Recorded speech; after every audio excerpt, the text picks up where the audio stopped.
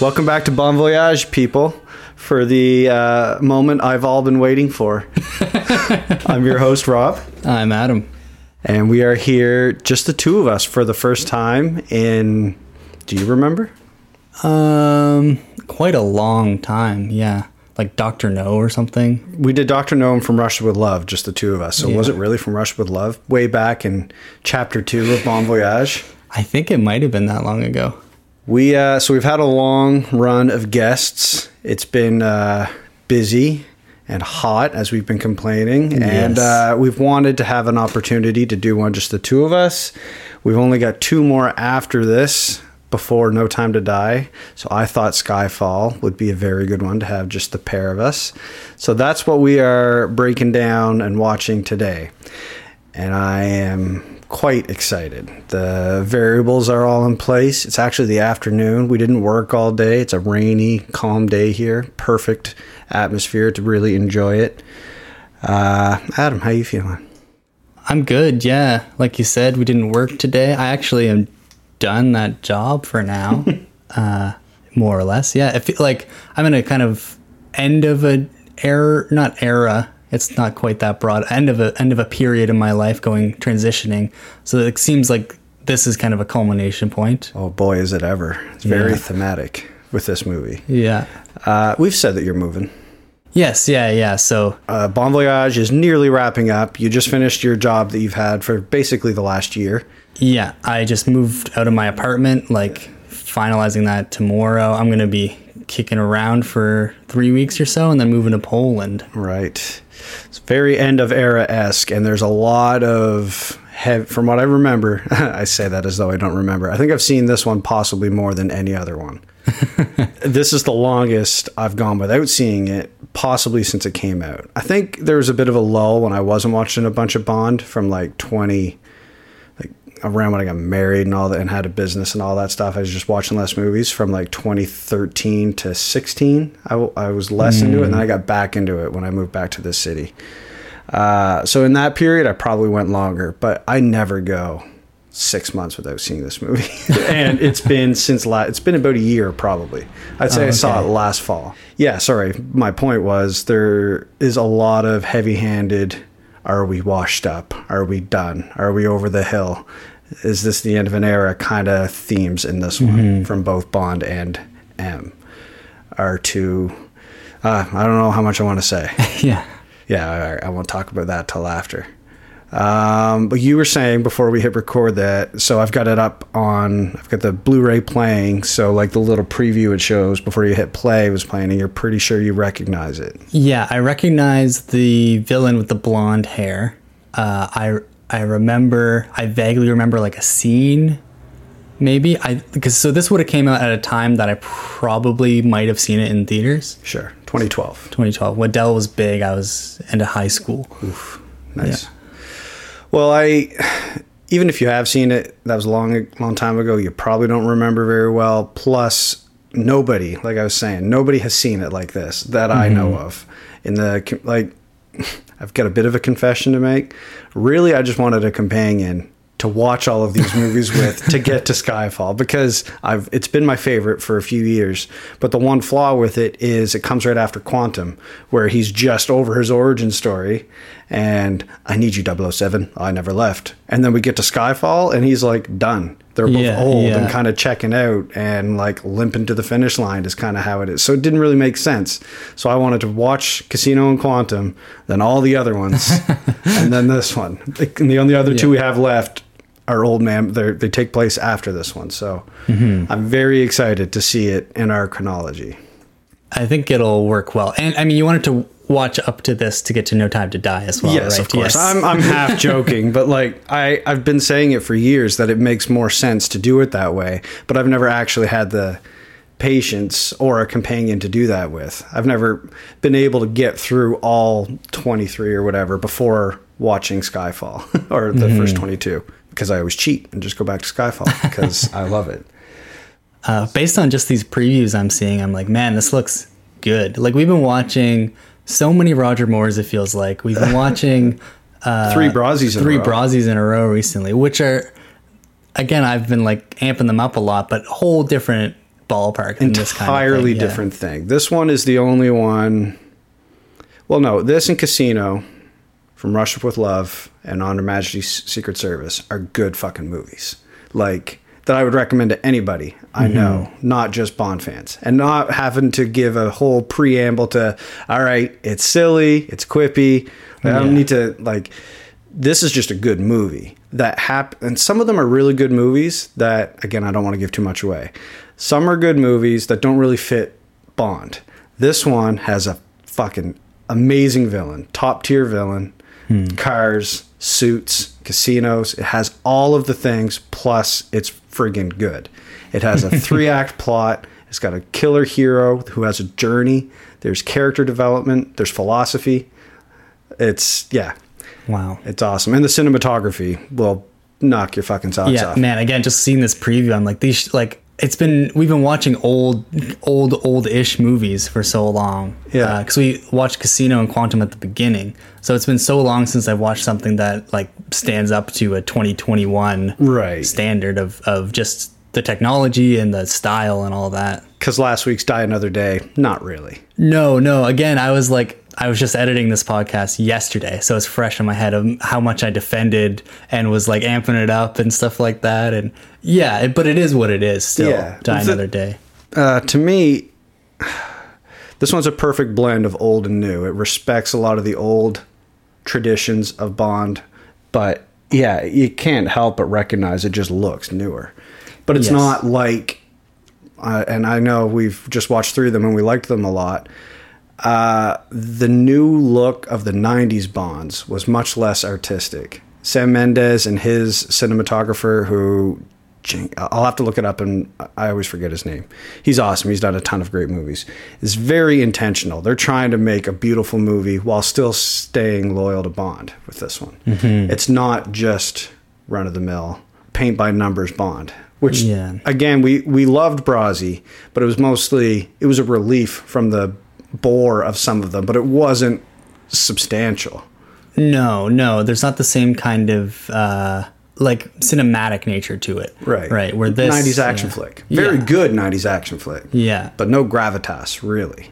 No, like these previews just keep playing and like the establishing shots, just like colors and everything. Like, man, yeah, it's gonna be hard to not go over it. Like I could talk about this forever, even before we watch it. But like shot after shot, right from the opening one, and the score, nice and like, don't want to give too much away. I think you'll love it, and it's also not too up its own ass, really. Like. I find it's more like a lot of the ingredients to Bond movies are there that weren't there in Casino and Quantum, the other 2 Daniel Craig ones that you've seen. And now that you've seen 22 of these, this is the 23rd? This is the 22nd movie. Because it's episode 23. We had to do one like short-lived episode to like screw our Yeah, exactly. It confuses us every time. So having seen so many of them, I think you'll like this even more. So based on what you've told me so far, so he's washed up and stuff. Q and Moneypenny are in this, right? They come back. So in our chronology, we'll assume that they've retired and there's a new Q and Moneypenny, or they can be the same person. I don't know. No, it's with Q. Q stands for quartermaster. Like M is head of MI6. Yeah. There's a new quartermaster. R got fired. Yeah, for whatever reason. For whatever reason. Yeah. So there's a new Q, and a new Moneypenny as well. Okay. Well, I feel like there was some conclusion to Moneypenny last time, was there? Maybe not. Well, she was just rolling around on the floor. Oh, in virtual reality? Virtual reality, finally boning Bond. Yeah. That's so right. In our like chapters that we've developed, we're in we've watched Fuck It Bond, where after he finally let go of Tracy, killed Blofeld, we then had Spy Who Loved Me and the 3 Brazis, minus Tomorrow Never Dies. So GoldenEye, World's Not Enough, Die Another Day, where he has saved London, saved Istanbul, and saved Korea. Yes. And killed a lot of people and just been crazy. Yeah. Basically. And he's we can discern from that he's getting a little tired. Yeah, well, the one Die Another Day, the one we just watched, he was tortured for a year and a half or whatever. Right. 14 months. And M herself could also be getting a little tired. everything. Like that's because 2 movies ago, Em watched Bond kill one of her close friend's daughters. that's right. Yeah. So, and then she was very cold to him in the next one. Right. But we also get, well, I don't want to give too much away. Never mind. There's a lot of, like I said, it's old versus new, thematic, tried and true methods versus the new way, the new world of doing things and crap. There's a lot of that theme and philosophy going through. I don't want to give too much, but look out for that. Okay. So, question. Yes. The villain, who's that actor? Because I know the face. Javier Bardem. Javier Bardem. Okay. No Country for Old Men. Vicky Cristina Barcelona. No Country for Old Men. Is that where no one can get pregnant? No, that's Children of Men. No Country for Old Men. Man, we could do a Coen Brothers podcast too. It's like my favorite. It's top 10 favorite movie. No Country. He's a villain in that one too. So he won an Oscar for No Country for Old Men. Then his next movie, he was the villain in a Bond movie. Christoph Waltz won an Oscar for either Inglourious Bastards or Django Unchained. He's the next Bond villain. Inspector. And then Rami Malek wins Best Actor for playing Freddie Mercury, and he's the next. So 3 movies in a row, they had a Best Actor or Best Supporting Actor Oscar winner play the villain.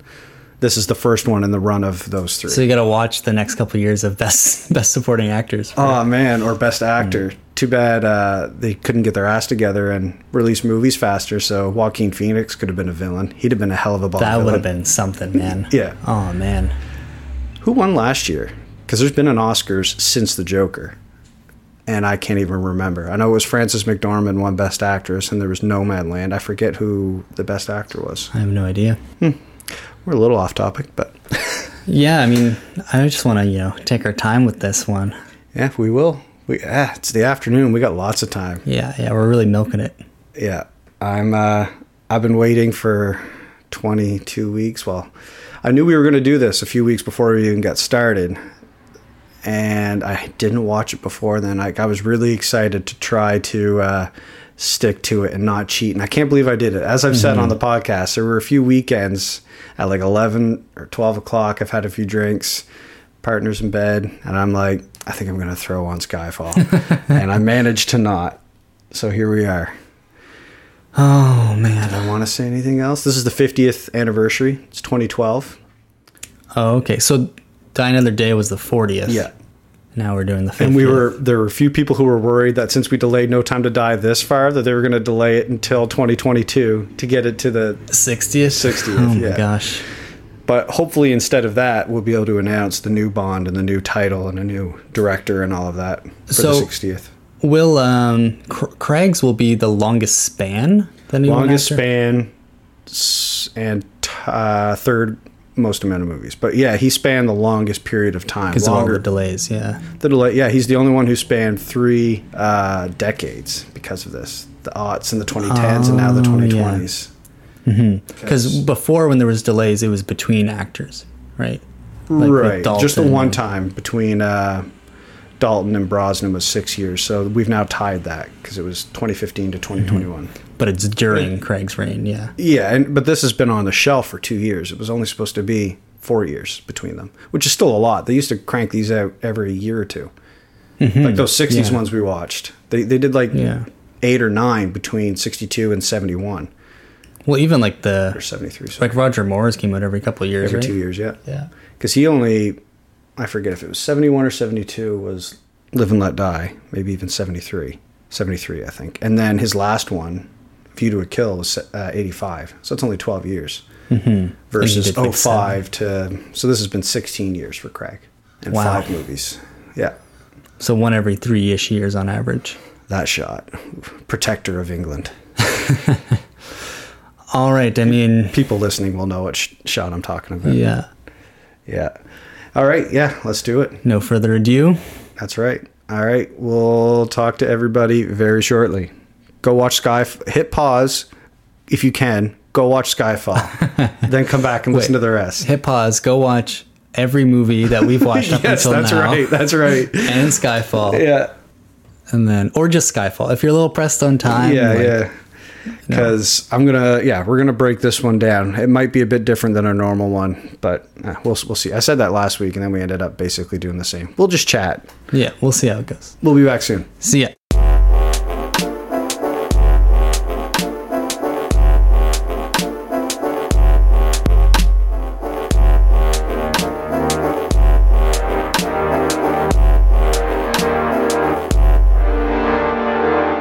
I don't know what mood to come back into on this, but we're back, people. We're back.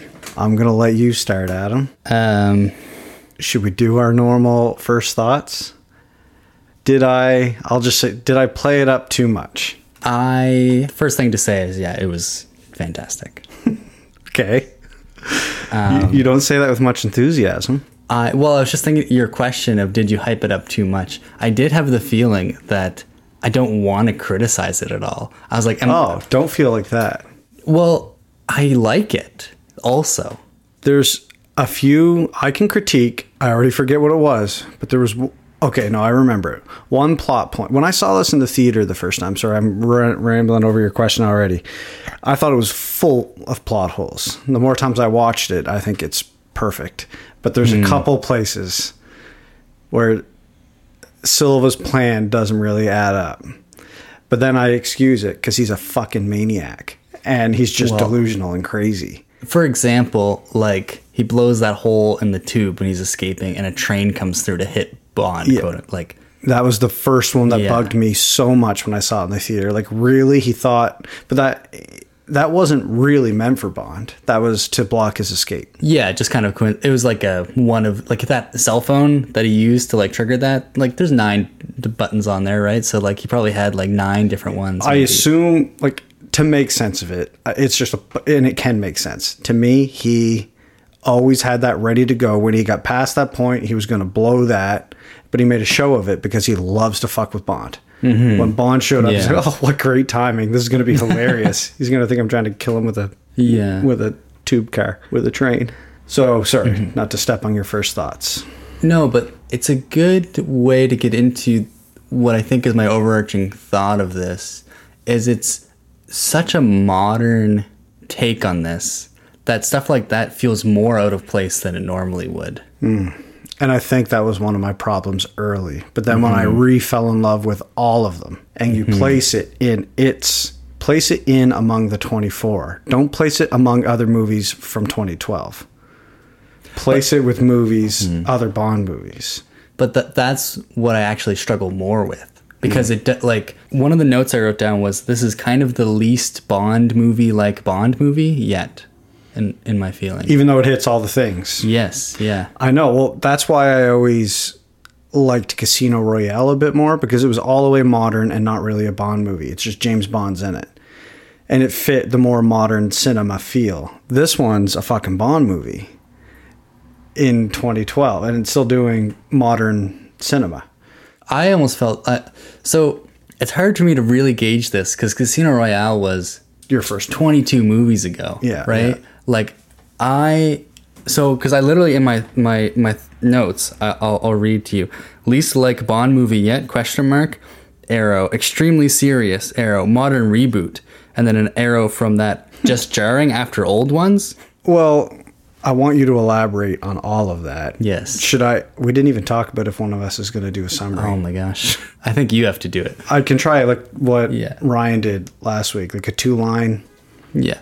Everybody knows Skyfall, so it's okay to just do that. Mm-hmm. Former British agent, former favorite of M's, becomes a bad guy, steals a list of all of the secret undercover agents around the world, starts releasing them one at a time, wants vengeance on M for abandoning him in Hong Kong. Bond is tasked to find him. Basically, the story is him getting revenge on M for abandoning him in Hong Kong. Bond saves the day. Yeah. Like that's... I don't want to do a whole thing because we could spend the whole thing breaking down. But essentially, that's what it is. It's a revenge tale from Silva's point of view. That's the villain's plot. The hero's plot, both... And I would argue there's 2 protagonists. It's Bond and M. And they're both grappling with potential retirement, battling a new wave of things versus the old way of doing things, which is reiterated constantly. Yes. I actually wrote down almost heavy-handed. I don't know if it's because we were talking about it in the intro, but I was like looking for it this time all the times with like the nods to doing it the old way, right up to Kincaid at the end. And if all else fails, there's always the old way. He hands him a knife. Yes, yeah, yeah. Moneypenny talks. They all talk about it. I mean, over and over the big again. hearing thing that they're at with, yeah. The thing I kind of liked about that was that it ties together what I'm talking about, where there's this legacy. Like they bring back Q and Moneypenny, for example, and at the end there, to skip right to it, the new M with the basically a revamped old set from like the Connery ones, right? Fucking gives me chills. Yeah, I love the end so fantastic. much. And the whole movie is defending like they think MI6 is antiquated and M should retire and Bond should retire, and they're defending it the And whole that time. whole, I actually, well, we'll get to that after. I want you to elaborate Yes. further on what do you mean by most unlike Bond, but Bond? Because it's quintessential to me, except that it's really, really good. Not just good in that I like it and I'm addicted and I love the universe, but actually, like they got really, really. Ray Fiennes is a class act. That's Mallory, and obviously Judi Dench and Daniel Craig. I don't care what the old Roger Moore and Sean Connery lovers say, is by far the best actor to play Bond. Like he's acting the shit out of that role. Yes. Like it's really good. So I think that's one downside to watching all of the movies before this is, I guess it does stand out as different because they're trying so hard to make a really good movie. When we're used to just Octopussy and silliness. Like that is a big factor to why it stands out so much. And I think it's like I wrote down and said extremely serious. Like we get like most of the time in the Bond movies, there's a bit of tongue in cheek or like where you're not worried about them and it doesn't get personal and it doesn't get extremely heavy, right? On Her Majesty's Secret Service is the only other one I could think of where a main character like just straight up like an emotional, like not kind of a side character, like a main character dies in an emotional way. And Bond cries. He doesn't cry in On Her Majesty's Secret Service. He cried in this one. We didn't even say that happened, should we? Well, yeah. Spoiler alert. All right. 9 years ago, spoiler alert. When we do the No Time to Die one, we'll do spoiler alerts. But Skyfall, come on. M dies at the end. I didn't know that. You kept that. I did. Good work. Proud of you. Thank you. And I've seen it before. I didn't remember that. That's funny. Well, M didn't mean anything to you when you saw it in the theater 9 years ago. No, and so this is my other point that makes me think about this, is I have seen this movie before. A bunch of scenes rang familiar, but my memories... It was just an action movie. It was an action. That's the thing. It wasn't really a Bond movie. I was like, partway through the end, I was like, am I remembering Looper? Or so this one works for casual viewers to be a slightly better than your average made action movie. Like it looks nicer and there's clearly character development and like a few arcs and stuff. So it's a bit better than like a Mission Impossible, more like a Bourne. Or if you're also a Bond fan, it has all of those other layers too. So it really works for everyone who wants an action flick or a Bond movie. I do, like I kind of said, I love this movie. It was fucking fantastic. I'm just trying to grapple with, this is Bond too. Yeah. Like stands out. But we remember when we came back from the intro and watched the movie with Majesties, it felt the same. Like, how do we handle a really well-made one since most of them aren't? Like they're all, like I've said repeatedly, I love them all. Even Die Another Day is what, but yeah, coming off Die Another Day, just how different. Although, sorry, back to your last point, you said it's a lot more serious than you're used to. I found it this time through much less serious than I remembered. Like there's a lot more humor in it than I thought, and he smiles a lot, and he actually reminded me of Raji a few times. How he's not phased, like. Unlike in Quantum and Casino, I know you don't remember them very well, but he's often beaten and bloody and he's being tortured and he's worried a few times and vulnerable. He's only vulnerable in this one at the end when M's dying. Otherwise, it's like he's never phased. He's kind of checked out. Or like, there was a moment where I wrote down unfazed like Raji. I can't remember which one it was. Or at what point. The only time he looked a little nervous was when he was in the Komodo dragon pit. He just couldn't believe. But right after that, he was extremely unfazed, right? Yeah, immediately. It made a quip. Yeah. I did notice there was a lot of quips in this. Yeah. He often gets criticized for no humor, and there's plenty of humor in it. But even it's like the quips were serious too. Like right at the end, M says like, "Oh, it's a bit late to make a run for it." I will if you will. Yeah. Fell in some deep water. Yeah. Just like they're not. That one's a little misplaced. They're not as silly, for sure. But that would have been really weird if he dropped some really silly ones. So I think like the character arcs are really serious, but in general, like I don't know how to put it. Like the soul is serious, but the ingredients are all the Bond things that you love. Like the writing is pretty serious. Like the character arc of Bond and M and even Silva is quite tragic. Yeah. But everything else, like I don't know, I don't find it heavy at all. Like less heavy than Casino Royale or From Russia with Love or On Her Majesty's Secret Service or License to Kill. Like there are some that are more dramatic. I don't know. We get glimpses into Bond being an orphan. We go to his childhood home, which is burned and exploded. Yeah. We get like literally, well, the whole thing is letting go of like that's hammering home the theme at the end, facing your past and moving ahead. Yeah, like doing a word association. Skyfall, done. Well, I that's one of my favorite scenes of the whole franchise is the word association scene. Yeah. Murder, employment. Oh my gosh. Sun, swim, moon, dance. Country, England. How just without a beat drops England. Yeah. Oh, fuck, I love that scene.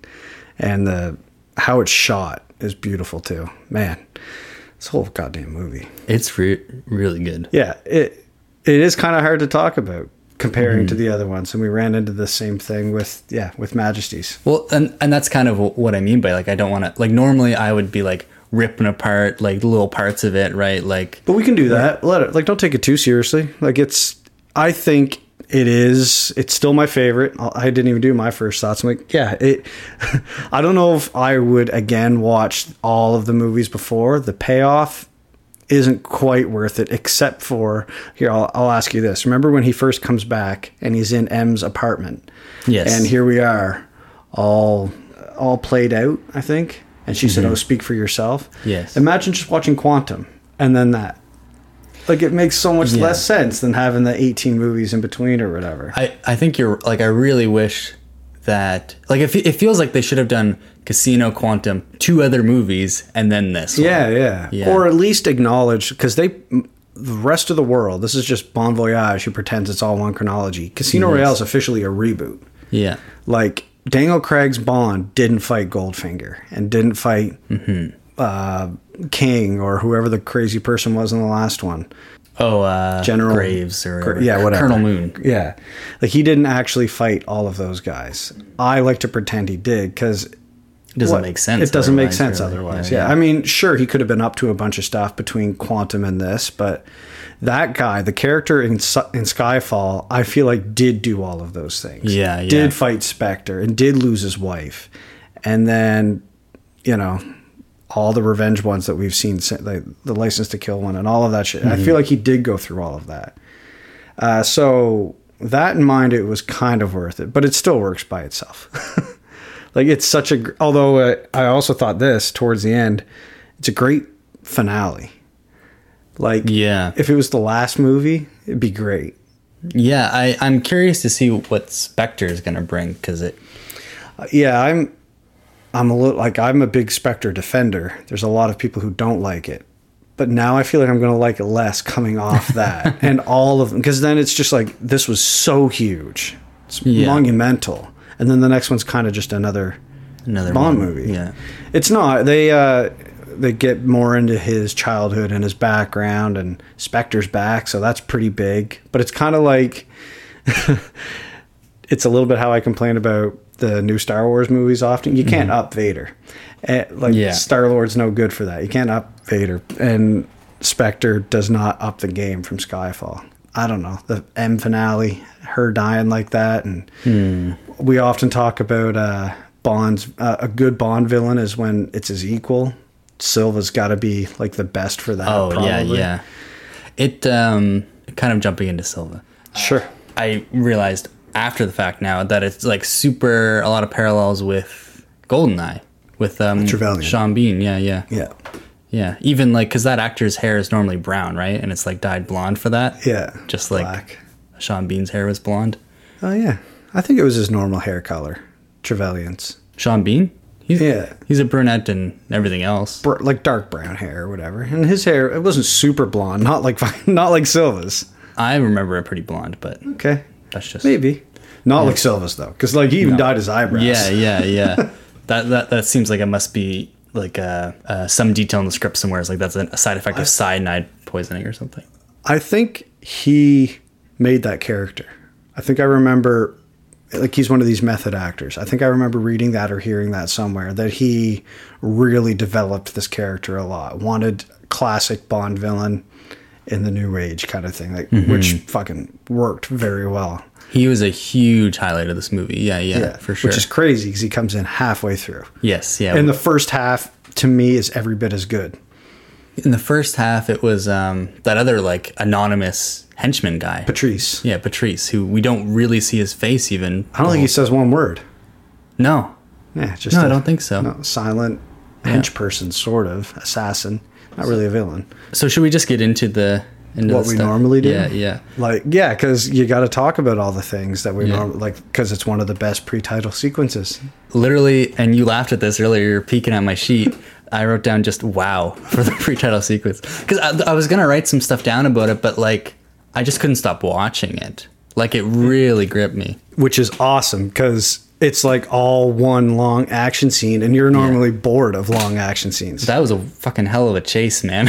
I actually wrote down, whenever I think of the pre-title sequence, I think of the train fight and like the backhoe tearing the train apart and the jump and all that. Forget how awesome the roof. There's some CG that I don't like, but otherwise the roof chase on the bikes is friggin' cool. There was a line at that point with the roof that I thought that you would hate, which is when they cut back to the MI6 office and they're like, M's like, oh, where are they now? And then Tanner or whatever is like, oh, it looks like they're on the roof of the Great Bazaar. Yeah, like a little.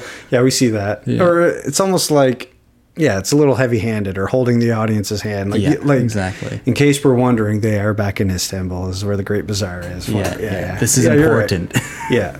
There's a bit of that, and I'm dodging VWs. Like, you're almost wondering if they had to say the word to get.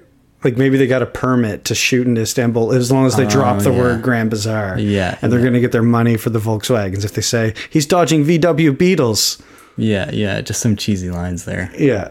It'd be funny if someone just chimes in when he's drinking a Heineken in bed down on that beach. That was a Heineken. Okay, that makes sense. Yeah. If somebody says, James, get me another Heineken.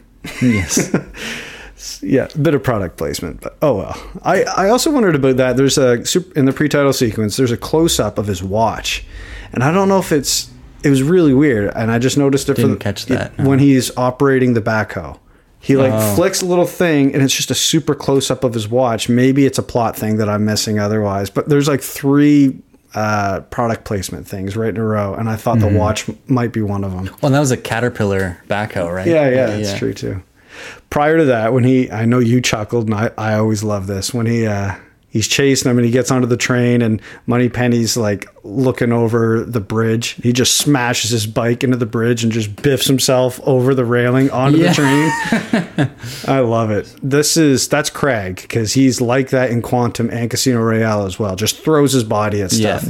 Like, was it Casino Royale when he's doing the parkour stuff? Yeah. Like he's chasing the pro parkour guy who's just like perfect and like elegant, lands everything, and Craig just biffs his own body at it, wipes out a bunch, but keeps getting up, just wiping the dust off him. During that scene too, when they're driving, she's driving the Jeep and they're together, and she like knocks one of the mirrors off, and he's like, oh, you weren't using that anyway.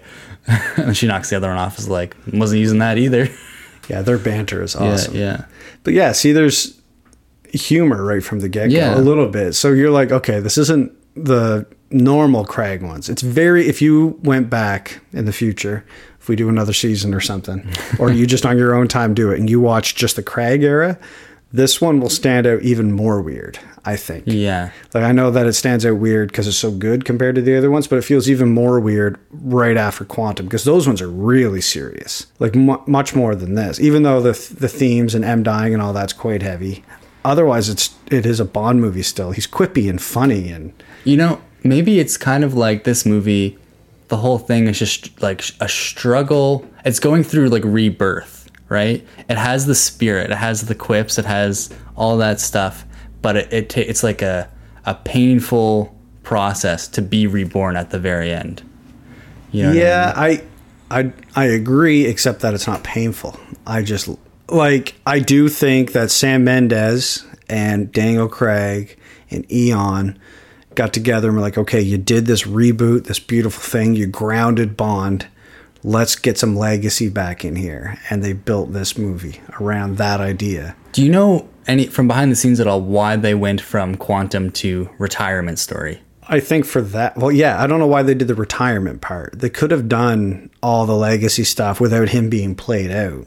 Yeah. I don't really know why they went for that. Like, again, I haven't seen Spectre yet, but why not do something Spectre, like... he even looks younger in Spectre. Yeah, like why don't they do like a one-off mission thing with like... I think they leaned into the 50th anniversary a lot too, and the whole theme of tech, like intelligence operations versus human. So what's the term?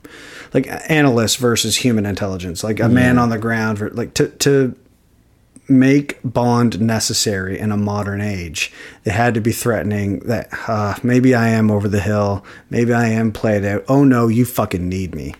Yeah. That was a big thing they talked about, safety, right? That was M's big speech at the hearing, was like, ask yourself, like, do you feel safe? Mm-hmm. And they talked about, he banters early with Moneypenny on that too. Yeah, like, and Q, when he first meets Q, and Q says, I could do more before my first cup of Earl Grey on my laptop than you can do for a year in the field.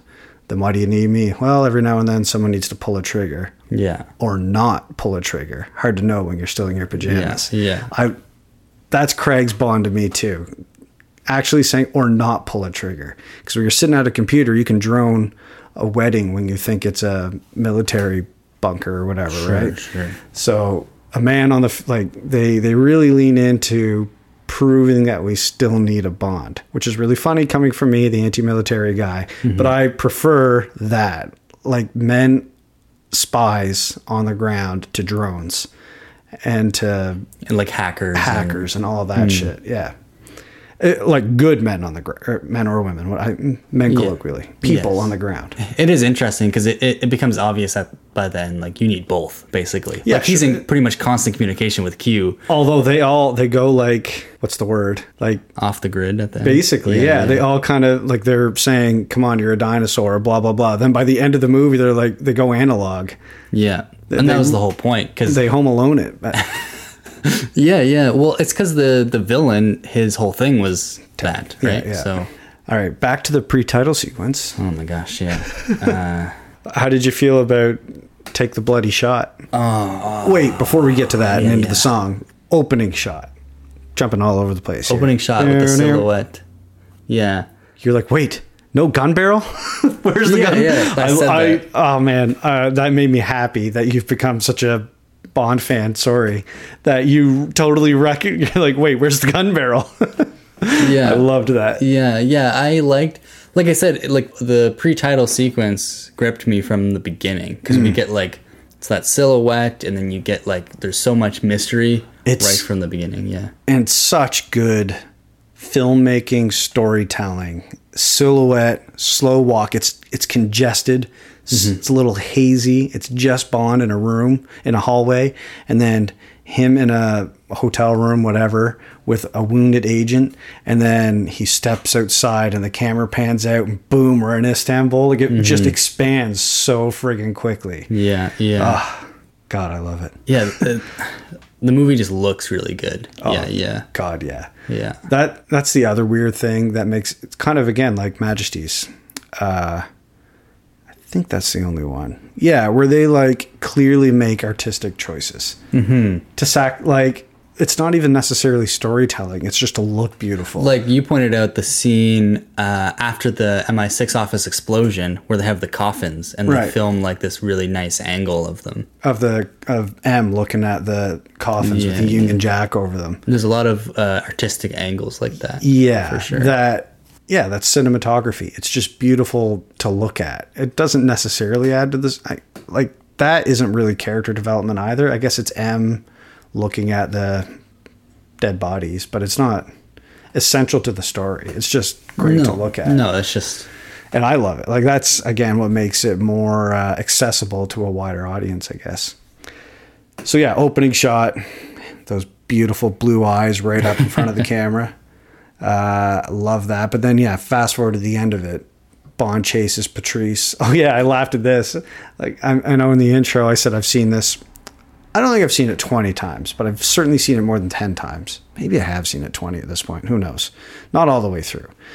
I don't even know if I'm paying attention. As I've said on this podcast a million times, I just watch these things. I'm not always paying close attention. The close-up when they're going through the tunnel and he's holding on to what I always thought was like a name tag. Just hold on, because I thought like the wind was so strong. It was really just a close-up of the stupid hard drive. Yeah. And yeah. I'm such a moron. I never even noticed that until this time. God, that's funny. Anyway, yeah, take the bloody shot. Take the bloody shot. Yeah, no, it makes a lot of sense. Like, she said before that she's willing to sacrifice agents. And like earlier in the pre-title sequence, she says, you know what's at stake here. This is extremely, and we know what it is, right? It's a list of, it's like 20 agents or something. Or more, whatever. Yeah. So it's, and she says later. Leave the other agent behind, go chase it down. And Bond didn't want to. He wanted to stay and resuscitate or stop the bleeding on Ronson or whatever that guy's name was, who did later die. Yes. And then we find out that Hem also sacrificed Silva for a few agents. Like, yeah, she's pretty cold. But, all right, yeah, I accept it for her character. And even Bond still loving her after making that decision. But, like, that's one place where I don't know that the story makes sense. How high was he? That dude should be dead. Yeah, it's a little too high. Well, and he gets shot in the fucking chest. Yeah, that too. Shot and thrown. Like, both of those should have killed him. Yeah. And he said, I broke 4 ribs and lost, his appendix or something? He said, I lost a lesser important organ. Yeah, not his liver. He's still got that. He's definitely still got that. Yeah. I don't think you can live without that one. Man, it's crazy to have Bond die in the pre-title, like at the end of it. That getting to the transition into the title sequence and him falling down the waterfall. And beautiful. But that, amazing. There's precedent. He only lived twice. He died. No, but he didn't really die. He died more than, we at least saw the corpse in that one. We saw the corpse going down the waterfall here. True. And then get plucked by that majestic hand and pulled down in, I think, just slightly, just barely by an inch, less than an inch. Nobody does it better. Still has a slight edge to me, but Skyfall's very, very close after that for me. Skyfall's a great song. Yeah. I like Skyfall, the song, just generally better, but as a Bond song, and no, I just mean the whole sequence. Like the weapons falling down and forming a graveyard, and I wrote down the foreshadowing of the title sequence in the song. I wrote that down at the end of the movie because it does hint at, it shows the Skyfall manor in the title sequence. I had the thought, because again, we were watching the highlights go by on the Blu-ray DVD menu or whatever, and it showed some scenes like with the Chinese dragon thing, for example. So when the Chinese dragon thing came up in the title sequence, I was like, I know where that's from, but man, if I didn't, I'd be like, what the hell is that doing here? Right, I feel like those there's kind of an overture for the movie where it has little themes from the whole movie condensed into this one song, which is nice, but I feel like the second watch is where you get more of those, because I didn't know the manner or anything like that. Just hints. It's like little teases of what's to come. But yeah, the song she sure belts out that tune. Yeah. I feel like her style fits the Bond character very well. Yeah. Oh, God, it's so good. And I know the next song for Spectre is like Sam Smith or something. Yeah. And I listened to it, and it doesn't seem right to me, but we'll see. A lot of people don't like it. I really like it. It has like 2 or 3 steps up, and to me it needs that 4th. But I've got the same problem with the friggin' Billie Eilish tune. That's right. Yeah. I really don't like that one. And I like her. I'm not a hater. And I love politically and what she's doing, and I was actually listening to her album on the weekend camping with my niece was listening to it. Oh yeah. And I really dug it, but I don't like No Time to Die, the song. Yeah, like where's although the production in the film might be different, they often add stuff to the song. It's different than like the studio release. And I mean, wait till you see the movie, you know? True. Yeah. You're right. We'll talk about Spectre more next week, but I'm also a Radiohead fan, and they had done a song for that didn't get picked, so I'm a little sour about it. Right. Well, we'll talk about that then. We're here for Skyfall. We've got enough to say. Tangent. So we go from that to M in the Rain, writing Bond's obituary. I had the thought, because it was raining really hard in that shot, I was like, man, you know, when they're making movies like this, are they just sitting around waiting for like heavy rain, like Yes. all ready, and then just go out? And then, Not when it's interior, but when they do Those outside. Yeah. And then I had the thought, oh, they're in London. That's probably like every other day. Yeah, exactly. That's another thing I love about this one. And they clearly made that choice because it's the 50th and all of that, but it's in London. So much of it is in London. I know they go to Macau, they go to Shanghai, they're in Istanbul at the start. So it is still globetrotting, but primarily it's in England and Scotland. Yes. Yeah. Yeah, they're in the homeland. Really nice to see all those shots. Yeah. I agree. I don't know if you want to go through the whole thing, but Yeah, this movie, I was watching it so closely, I wasn't taking many notes. So Right. I'll be bouncing off you mostly. M in the Rain, obituary. Oh, she goes to meet Mallory, who's like half firing her. Yeah, like bureaucratically. Early taking retirement over. Yeah. thing. Yeah. All right. So I want to ask this. Did you think he was future M? And did you think Lady in the Field was future Moneypenny? Like, when did you... I that's one thing that I did cheat. I did say Moneypenny's back, and I forgot that... It's a reveal. It's like a twist at the end. Okay, the M thing, I knew he looked like he was trying to take over for her, but I didn't put that together. But early in the movie, you might think he's even bad. Yeah, he seems like an antagonist. A little bit. But then he was constantly reasonable. Yes. Like, you are sentimental. You are cheating to get this guy back in the field. You did lose all of these. This list. Like, he's, very reasonable. He's just an outsider. Right. That so you don't becomes trust an him. insider. Yeah. The Moneypenny thing. So I had remembered that you said she was back. Through near the end of the movie, I was like, oh, maybe she was back in Spectre. Maybe it was just Q back in this one, and they were like, taking their time. Yeah. And I had no idea that girl's going to be... I crossed my mind at one point, I think, because when she was talking about the desk work. But that's hilarious. Since you don't got to work, we should almost watch it again immediately.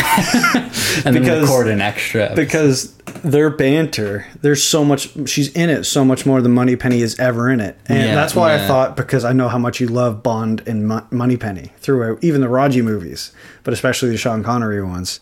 Their banter was just like that, right from the get-go, right when he's in the car with her and they're knocking the mirrors off.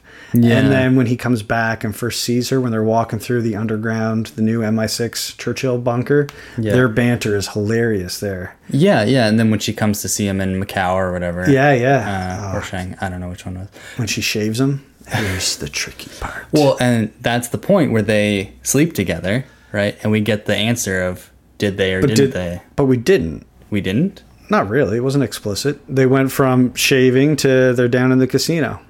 That I was going to remember a long time ago. I said there's a movie coming up. Maybe I even said Skyfall, where most people who are in the camp of Bond and Moneypenny slept together. It's from that, but it wasn't explicit. But they were making out before the scene closed. I'm pretty sure. Maybe because he had Roger is and Sean Connery has kissed her before, and he was like playing at her shirt, trying to unbutton it a little bit. So they could have kissed, and she could have turned them down. It's not.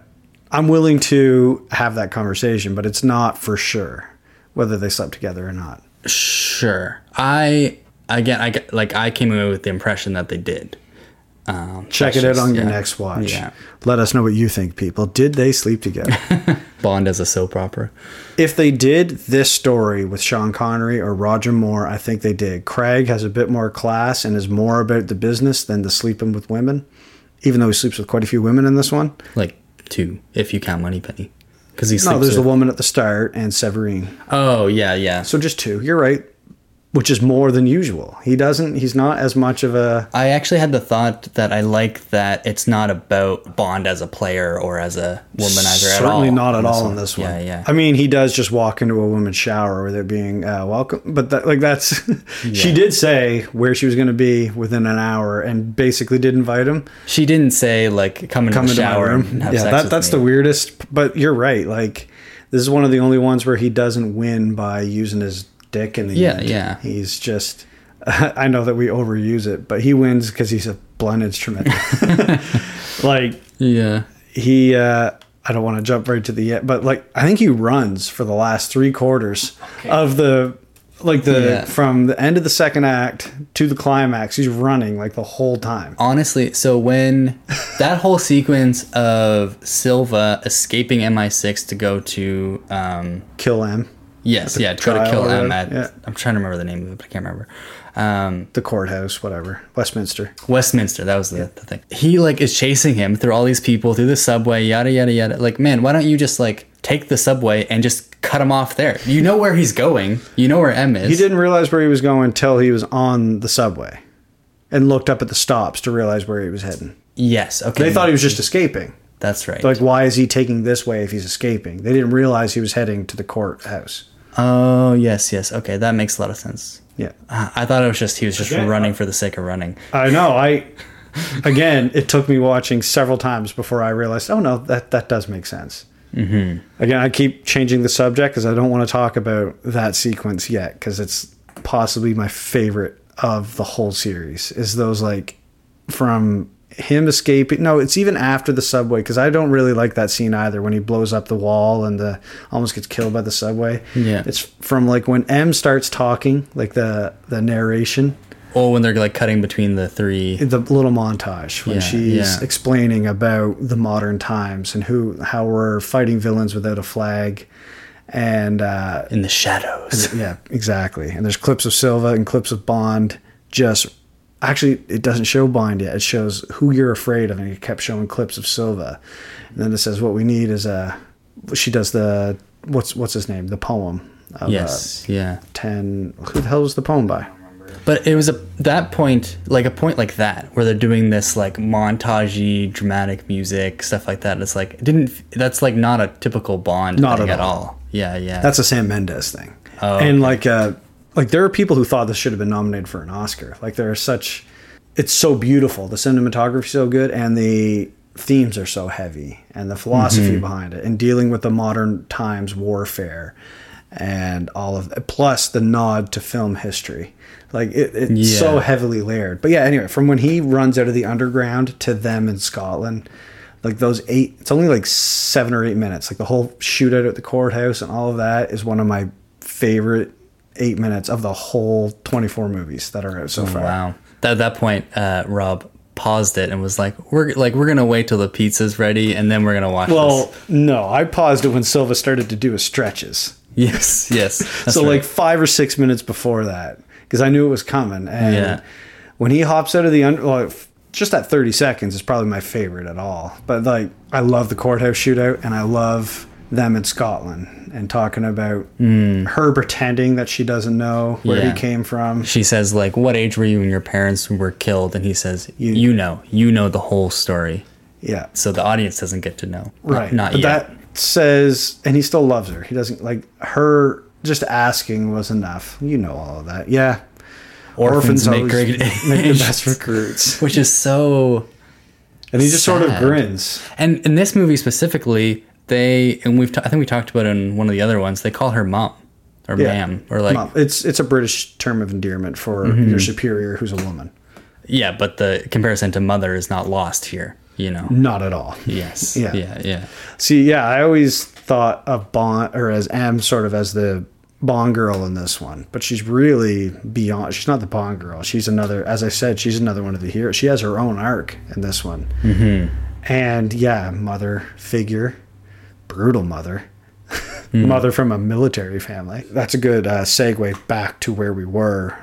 So she gets the talking down.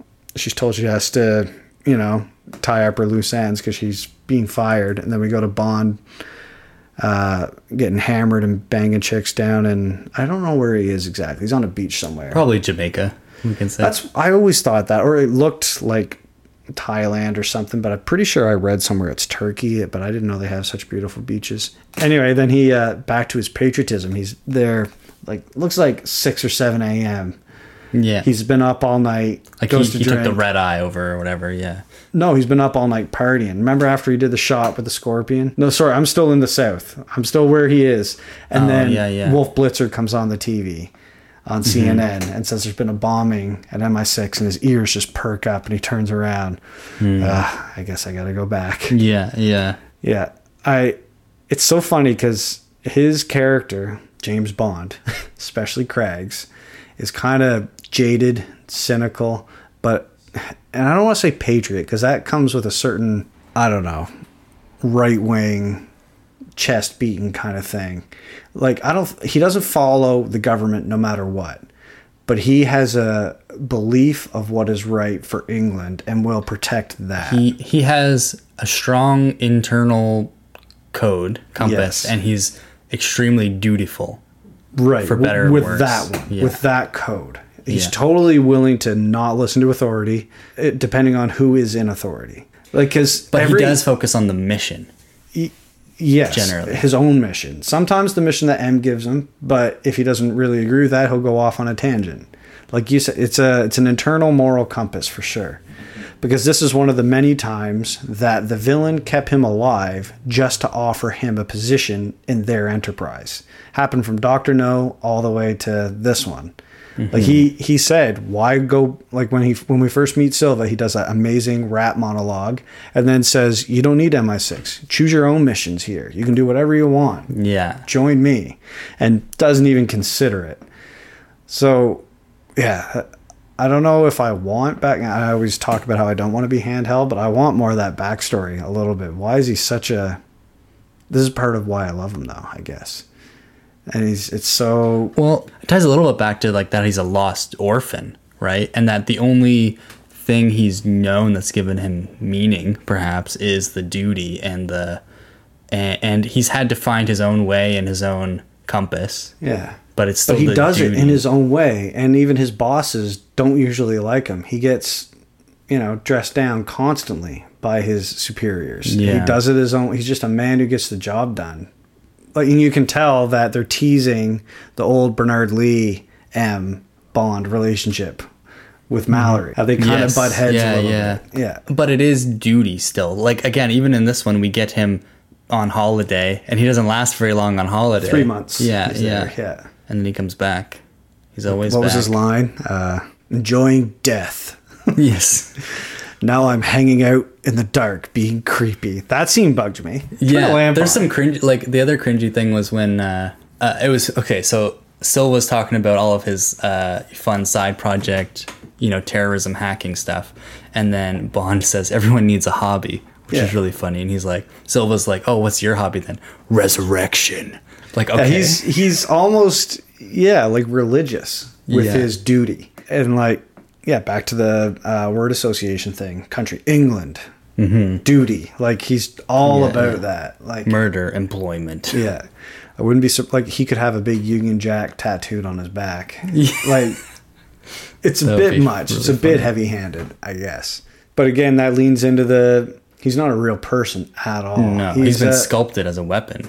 Yeah, essentially. And you kind of get that. Like, you refer to him as a blunt instrument a lot. Instrument is maybe a really important word in that. Like, he's an instrument that, is used to achieve a mission. He's an ideal. Like, it seems so weird because these people don't exist. Like, you typically have a stupid, blind, right-wing patriot or a hippie as a character. Not this person who tends to typically, like a really flawed guy who has fun, drinks and has sex, and gets the job done. I don't know. I need to work on this thread a little bit. This movie does lean into a lot of why I love this character so much. There's so many times where he just doesn't stop. Like, especially in the second act, like after Silva escapes, like I said, He's just running and Yeah. fighting constantly. All across London, All the across city. London, and then even at the end, he's running across the ice, and when Yeah. he shoots the ice and falls in, and Silva just is like, just kind of laughs, like, Yeah. who is this guy? Yeah, he's like, oh fuck, I'll deal with him later, like whatever. Yeah, like I think he could kick Captain America's ass. Like, Yeah. what in that poem, Tennyson? Does that sound right? Something like I that. can't believe I'm blanking on that. I used to be able to quote that whole poem because I love this scene so much. She mentions fortitude. Oh no, I think that was when she wrote I said you're exemplary of British fortitude in his obituary. Yes. That's his bond. Fortitude and perseverance. He just doesn't quit. And he said, I like that part or whatever. Yeah, that part was all right. Oh, yeah. Yeah, yeah. So him in this, I like all the quippiness a lot. I like the fortitude. I even liked the shakiness at those tests. And the fact that he failed all those tests is like, that's pretty funny and telling Yeah. of all of it. Like, again, how did Quantum go to this? That doesn't make any sense. Well, I guess because he's been just boozing and eating and banging down in wherever he's been for the last 3 months. He got out of shape. That could be within the movie as well. But I thought about that because when we get the scene of him there 3 months later, he still looks ripped as hell. Like he didn't eat a So single maybe he's- potato chip or whatever. Yeah. I mean, he could still be working out, but not doing all the other things, like shooting and whatever. But, like, remember, he does all those, like, that's to demonstrate I'm getting old. I'm too old for this shit with all the. Well, that's what I mean. But by the end, he's shooting perfectly. He's shooting friggin' rungs on a ladder as a warning, and he's picking off those bottles, and he sprints across London. He runs all the way to Yeah. Scotland, basically. Like, he's back in shape by the end of it, very quickly. I didn't mean that he's out of shape. The shakiness, like the nerves, like he I fucking didn't- died and he's... Right. I just thought he was out of practice, but you might be right. It might be nerves. Well, it's got... Because it's... I mean, he was a bit tired doing those pull-ups. But... Sure was. But still, again, like I was saying this about Daniel Craig, how he is... Like, it's not close how much more dedicated he is to this role than... Like, I love Sean Connery. Love Raji in his own way. I'm on record for how much I love Brazzy, Dalton, and our boy Lazenby. But none of them, like, combined, are as good. At least as committed as he is to this friggin' role. None of them try that hard. Like, how fit he... Like, the shape he gets in... like his eyes, he's actually acting in his eyes. Like Connery, I love Connery. He's probably my second favorite, but because of how cool and suave he is, not because he's a good actor. Well, but that's really telling, right? Like this is serious stuff. Like if Connery tried really hard, it wouldn't be as cool and suave. But I don't think that this is that serious. I think I don't know what I'm trying to say. No, but I feel like part of the thing for the other actors was that they didn't try as much. That was part of the cool. I don't see that in a he's... way. I guess. He just makes him more human. But still... I like Craig a lot, too. I don't disagree. He's human, but still out of this world because the character is impossible. He's too good. And he's too fit and too loyal and all of that, but while still being crazy and cynical and all that. Like... I don't know how he can be both grounded and human, yet supernatural at the same time, but he does it. And I don't know, like, Lazenby had vulnerability, but he wasn't he wasn't an actor, so he didn't do the drama nearly as well. Sure. And Brazzy was pretty good, but Craig can do humor too. He's just a good actor. He's a really fucking good actor. Yeah, I love watching him way more than like Roger Moore, for example. He's more fun to watch. He just is. He looks damn good, and he's funny. He's funnier than I remember. He gets such a bad rap for being humorless. Do you find, though, there's a couple of times when he's like, the way he's standing or the way he's running, it looks awkward. Like his body's like... Yeah, you know where I found it was in the title sequence. He shoots funny. Like granted, that was probably an animation, but he like...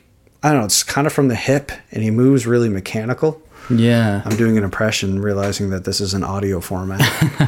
I found that shot of when they're going to Scotland, and they have that conversation about him being an orphan. He's like kind of standing with the Oh, you're crazy. It's like one of the best shots. I know. No, it's great. I'm just saying that he's standing with a weird gait a little bit. Yeah. It's a little wide or something. He is a little wide-gated. Yeah, yeah. He's short and stocky. Oh, is he? I think he's the shortest Bond. That's interesting. Maybe that's part of the way they have to frame it. Yeah. I think he's like, I forget. It's short though, but like 5'9" or 10. Okay. So he's not like short, but he's not tall. Interesting. I'm gonna have to look. You keep talking. Yeah, I'm trying to think of when he was running strange too. I mean, he was running weird on the ice at the end, but that's because it's ice. It's ice. And then there was, but it just like, I don't know. He's so intense about all those action scenes, like the running and the throwing himself, but man, yeah, really good stuff. 5'10". 5'10". It's not so short. No, but like Roger Moore was like tall, quite tall. Yeah. So is Connery. Shorter than me. 5'10". Yeah. This isn't the most. It's the second least serious he gets, so I find it a little. I don't know. I'm a little surprised that you think it was serious because I couldn't believe how light it was compared to. But maybe I think you're. I mean, granted, we just watched Die Another Day. Yeah, that's what I mean. Like Casino Royale and Quantum were so long ago, and at that point, my impression was like I don't watch movies this melodramatic. Well, no, because those ones feel sillier to me in retrospect. Because I think at the time I don't watch action movies, right? So there I was like, oh, this is all like trite or something, like right. You know. So boy, are you gonna look at action movies different because you got the new barometer.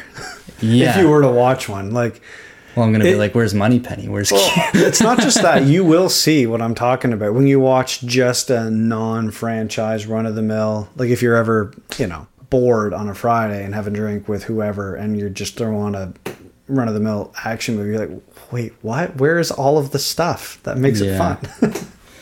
All the cool stuff. Yeah. It would be interesting to have you go back to all of those. The other two Crag ones. Well, we've got another Crag one next, and it's much less. I think that will help get me a better.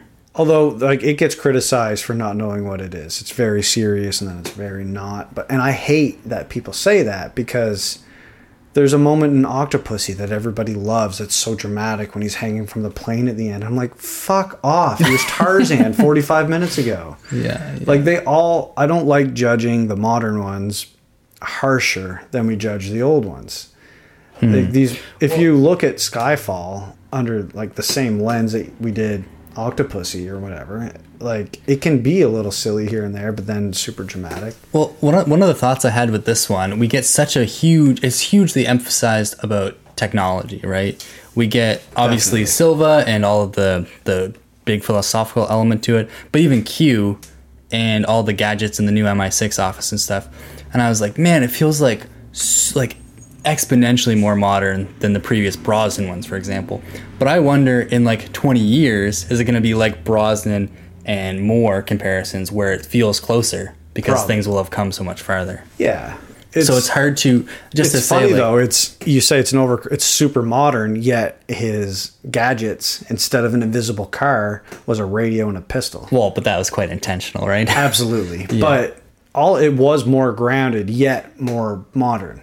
But the point I was trying to make is that we are super affected not only by what we grew up with, but us now also looking. Like you can't get out of the era that you're in. You can't get out of the context you're in to view it. So, which is funny because I grew up with Brosnan, so I feel like I have two different eras now. Yeah, that I can identify with. Like I remember vividly Die Another Day in the theater because I went. It was like while we were saying last week, I went the week before I saw The Two Towers. They were both out around Christmas 2002. Where I obviously saw Skyfall in theaters and Casino Royale on like TV. Yeah. So those are your modern ones. So it's hard to compare them to those old ones, I guess. Yeah. But I forget what the point is. Well, it's just that it's hard to have some kind of objective opinion about any of them because obviously, and it's all super subjective and biased towards like the most recent one or now and the past. And well, to that, I can't remove how much I like in general. Like I love the classics and I respect them and I like what they're doing and all of that. But I think the worst movies that have ever been made have been made in the last 10 years and the best movies that have ever been made possible. I mean, that might be a stretch. Maybe not the best, but people are making really, really good movies. There have been amazing innovations, and they're telling stories that were never able to be told before. Like, I love modern cinema, which I think is why one of the reasons I love this one so much is it has all. It's a perfect blend of the old and new. It looks spectacular, and it's well acted. Like, I don't know, it's borderline flawless for a Bond movie for what I want. Like, it checks all the old boxes, plus it's new and beautiful. And I could watch it with, I love watching movies with people. I could watch Skyfall with anybody and they would find something to enjoy it. You know? It's perfect. And it gives me, like I said to you at one point, I'm a giant goosebump. Like, I felt goosebumpy a lot of the time. It's like you said, it's such a beautiful piece of work. And made with love. It wasn't made because it's time to make a Bond movie. A lot of them kind of felt like, well, it's been 2 years. We've got Roger Moore under contract. Yeah. Let's do another. Let's die another day. Or, God. And that's just like, let's throw a bunch. Well, anyway, that one was. Which, again, I still, like I was saying to you earlier, like, man, I was defending Die Another Day so much. And, apples and not even oranges. It's like apples and like chairs. A game of checkers. Yeah. Or something. Yeah. But even Die Another Day, as I said last week, I liked it quite a bit. But I keep thinking of like Diamonds Are Forever, where they were so afraid of the criticism of Majesties that they just threw a bunch of money at Sean Connery and made a bonkers ass script, and how kind of hollow it was. It's one of my least favorites, as people know, compared to this. Like, it doesn't feel like they were just doing a job. Everybody involved knew what they were doing and loved it. Like, they all wanted to do a good job. They were trying to make a good movie instead of just make a Bond movie. Just make money. It's funny, though, like you bring up Majesties into Diamonds Are Forever, and you think of the Daltons into Brazi's whole career. And you think of this one into what you've told me about Spectre, where... Although Spectre's the same director, too. Sam Mendes comes back. But it's kind of like comic relief. You you put the pressure on and then you release the valve a little bit. It's true. And then, there's been these corrections throughout the Bond series. So from Moonraker to For Your Eyes Only, which was the most grounded of the Roger Moore ones. And Diamonds Are Forever to Live and Let Die was a little bit crazy. But anyway, the big one is obviously Die Another Day to Casino Royale.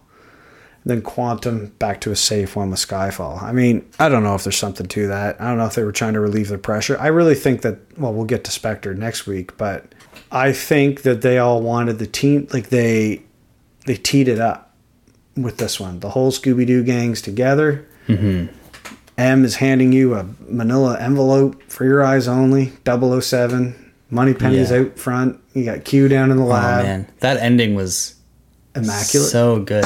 Well...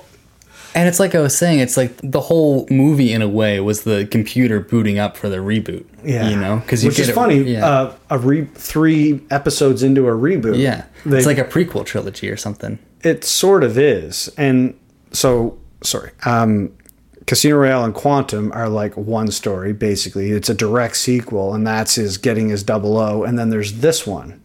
So if it wasn't for the old age component, it makes a lot of sense. It would be a perfect trilogy intro to 007, except you get the feeling like he's old and checked out. Like, well, if they didn't do that, it would be perfect for that. I guess there's a way of looking at it where he's not like ancient, right? And maybe the chronology, or like the thought is that prime 007 is late in his career, not like super late, but a little late. Within real life chronology, not our chronology? Within general canon, I guess. Yeah. Right? Like, that's why so official canon by like Eon Productions is that it was a reboot, unfortunately. Yes. I don't acknowledge that. In the books, is he like is he more like Skyfall age, you think? Or in Casino Royale, I forget I think he's like he is in Casino Royale, like late 30s, early 40s. Which is because you have to have a whole extensive career. They don't even just to become an agent and do all that stuff. It's like a politician. They don't recruit you right from your undergrad. So in that way, it does kind of make sense. If you try, like, I feel like in a way you've hammered down the old, checked out, retired thing more than maybe is necessary. And if you think about it, just like maybe it's not age. It's old way versus new way, acknowledging the past of James Bond, and that, you know what, in the 2010s, James Bond is still relevant. It's not necessarily an age thing. It's a old world, human intelligence, man on the ground thing, like instead of all computers and drones and shit. So not an age, but an old age way of doing things. Not like senior citizen, but old school. I think that might be more the theme of the movie. Like when Kincaid gives him the knife, it's not, and Moneypenny saying sometimes the old ways are better and blah blah. It's not like you're getting old. It's we still need to learn from the past and still keep to some old traditions. I know how much you hate all that shit. But, I'm just like, oh, okay, boomer kind of. It's that kind of stuff. But that's like, and like you said, a combination of both is definitely the best. To disregard everything we've learned from the past would be completely insane, and to go fully on board with whatever new technology we have would be completely insane. Surely we have to do a little bit of both, which I think is what Skyfall's saying. Yeah, it's hard to. I know how much you hate old. No, I'm trying to think about it. Ageist. Call me an ageist. It's hard to think about because it's about like military, basically, right? Like you were saying, it's like special ops, like. But that's better than massive armies or drones, which is what the world we're in, unfortunately. Well, in that way, like the James Bond is not the old way or the new way. He's like the medium way. Yeah, he's the Cold War era. It's not like post-war to late 90s, pre-cyber and pre-Iraq, pre-Afghanistan. Like not boots on the ground. You send people in, get intelligence, avoid big wars by having people on the ground. When diplomatic channels don't work. It is good they acknowledge that you do need the new stuff too, because I think if they were just defending our way is better, like, that would be ridiculous and it wouldn't work. Yeah, and that you have that in the young baby Q in this one, and they have that banter of like you need me and I need you kind of thing. Man, it's just perfect.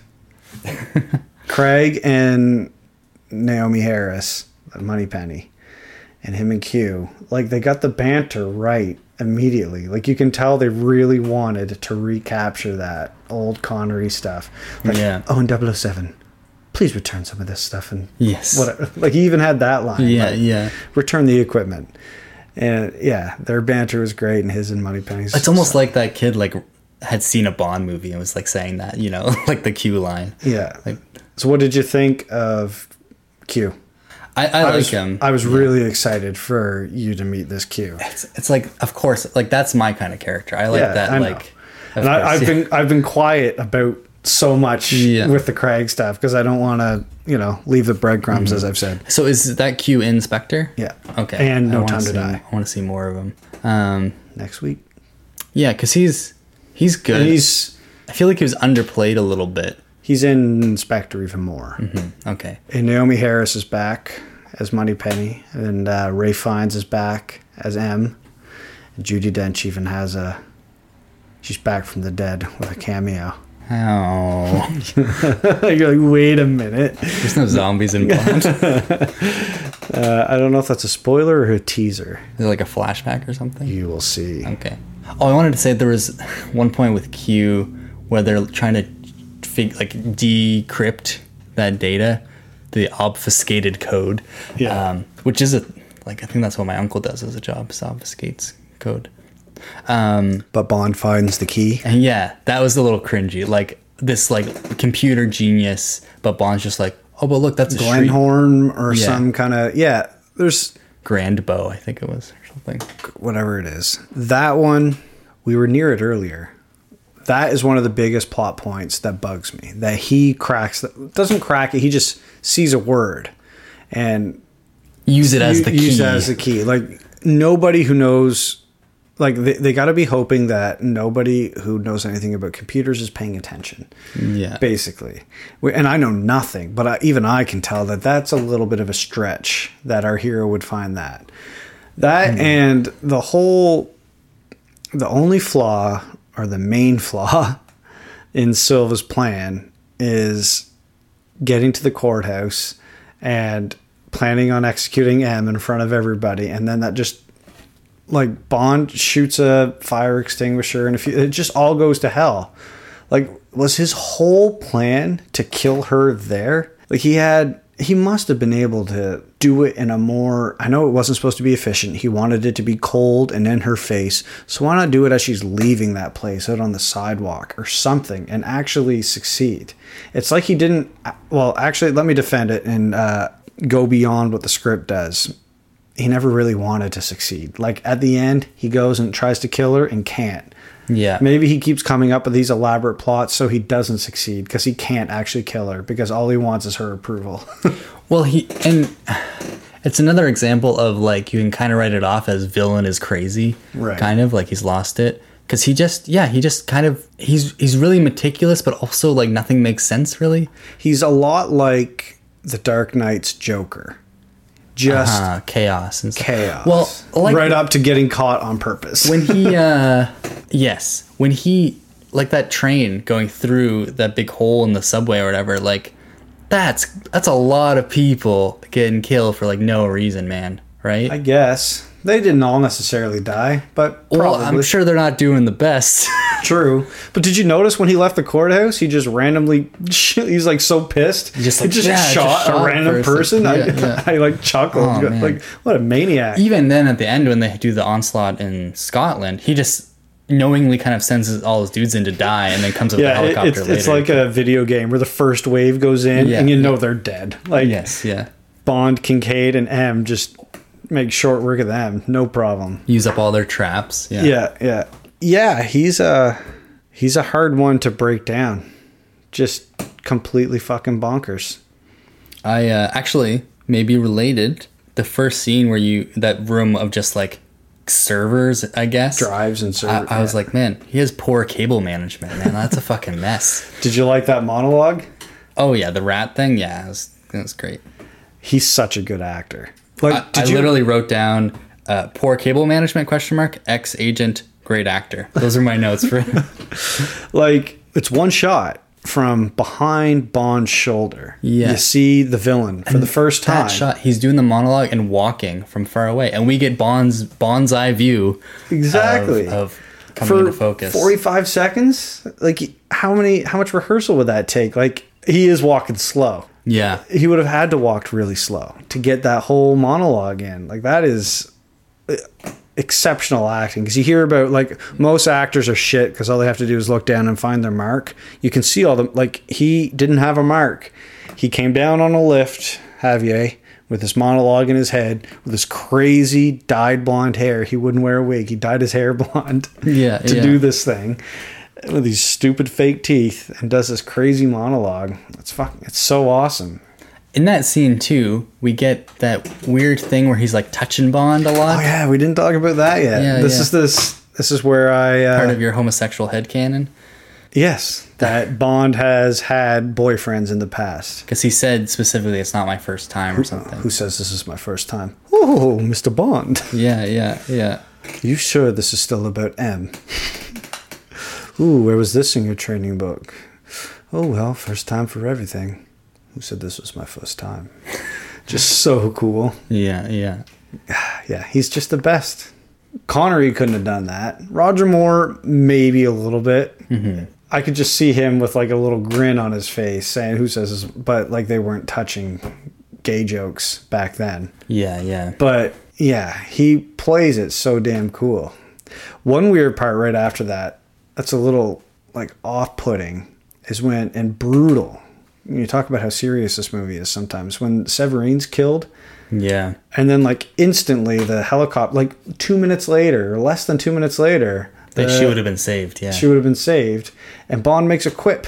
It's called a radio. And then, like, it shows Silva again, and Severine's, like, still dead in the background. Like, you can make a joke right now? And he, like, basically promised to her that he would save her. Like, he didn't have much choice, and I just would have liked to see him sad there instead of make a joke. But maybe they really didn't want to go too heavy with this. But it's funny that if it was Brosnan, he would probably be sadder, right? yeah, Brozzy would have gone over there and like dug his nose in her hair Yeah. and like done something really weird. Yeah.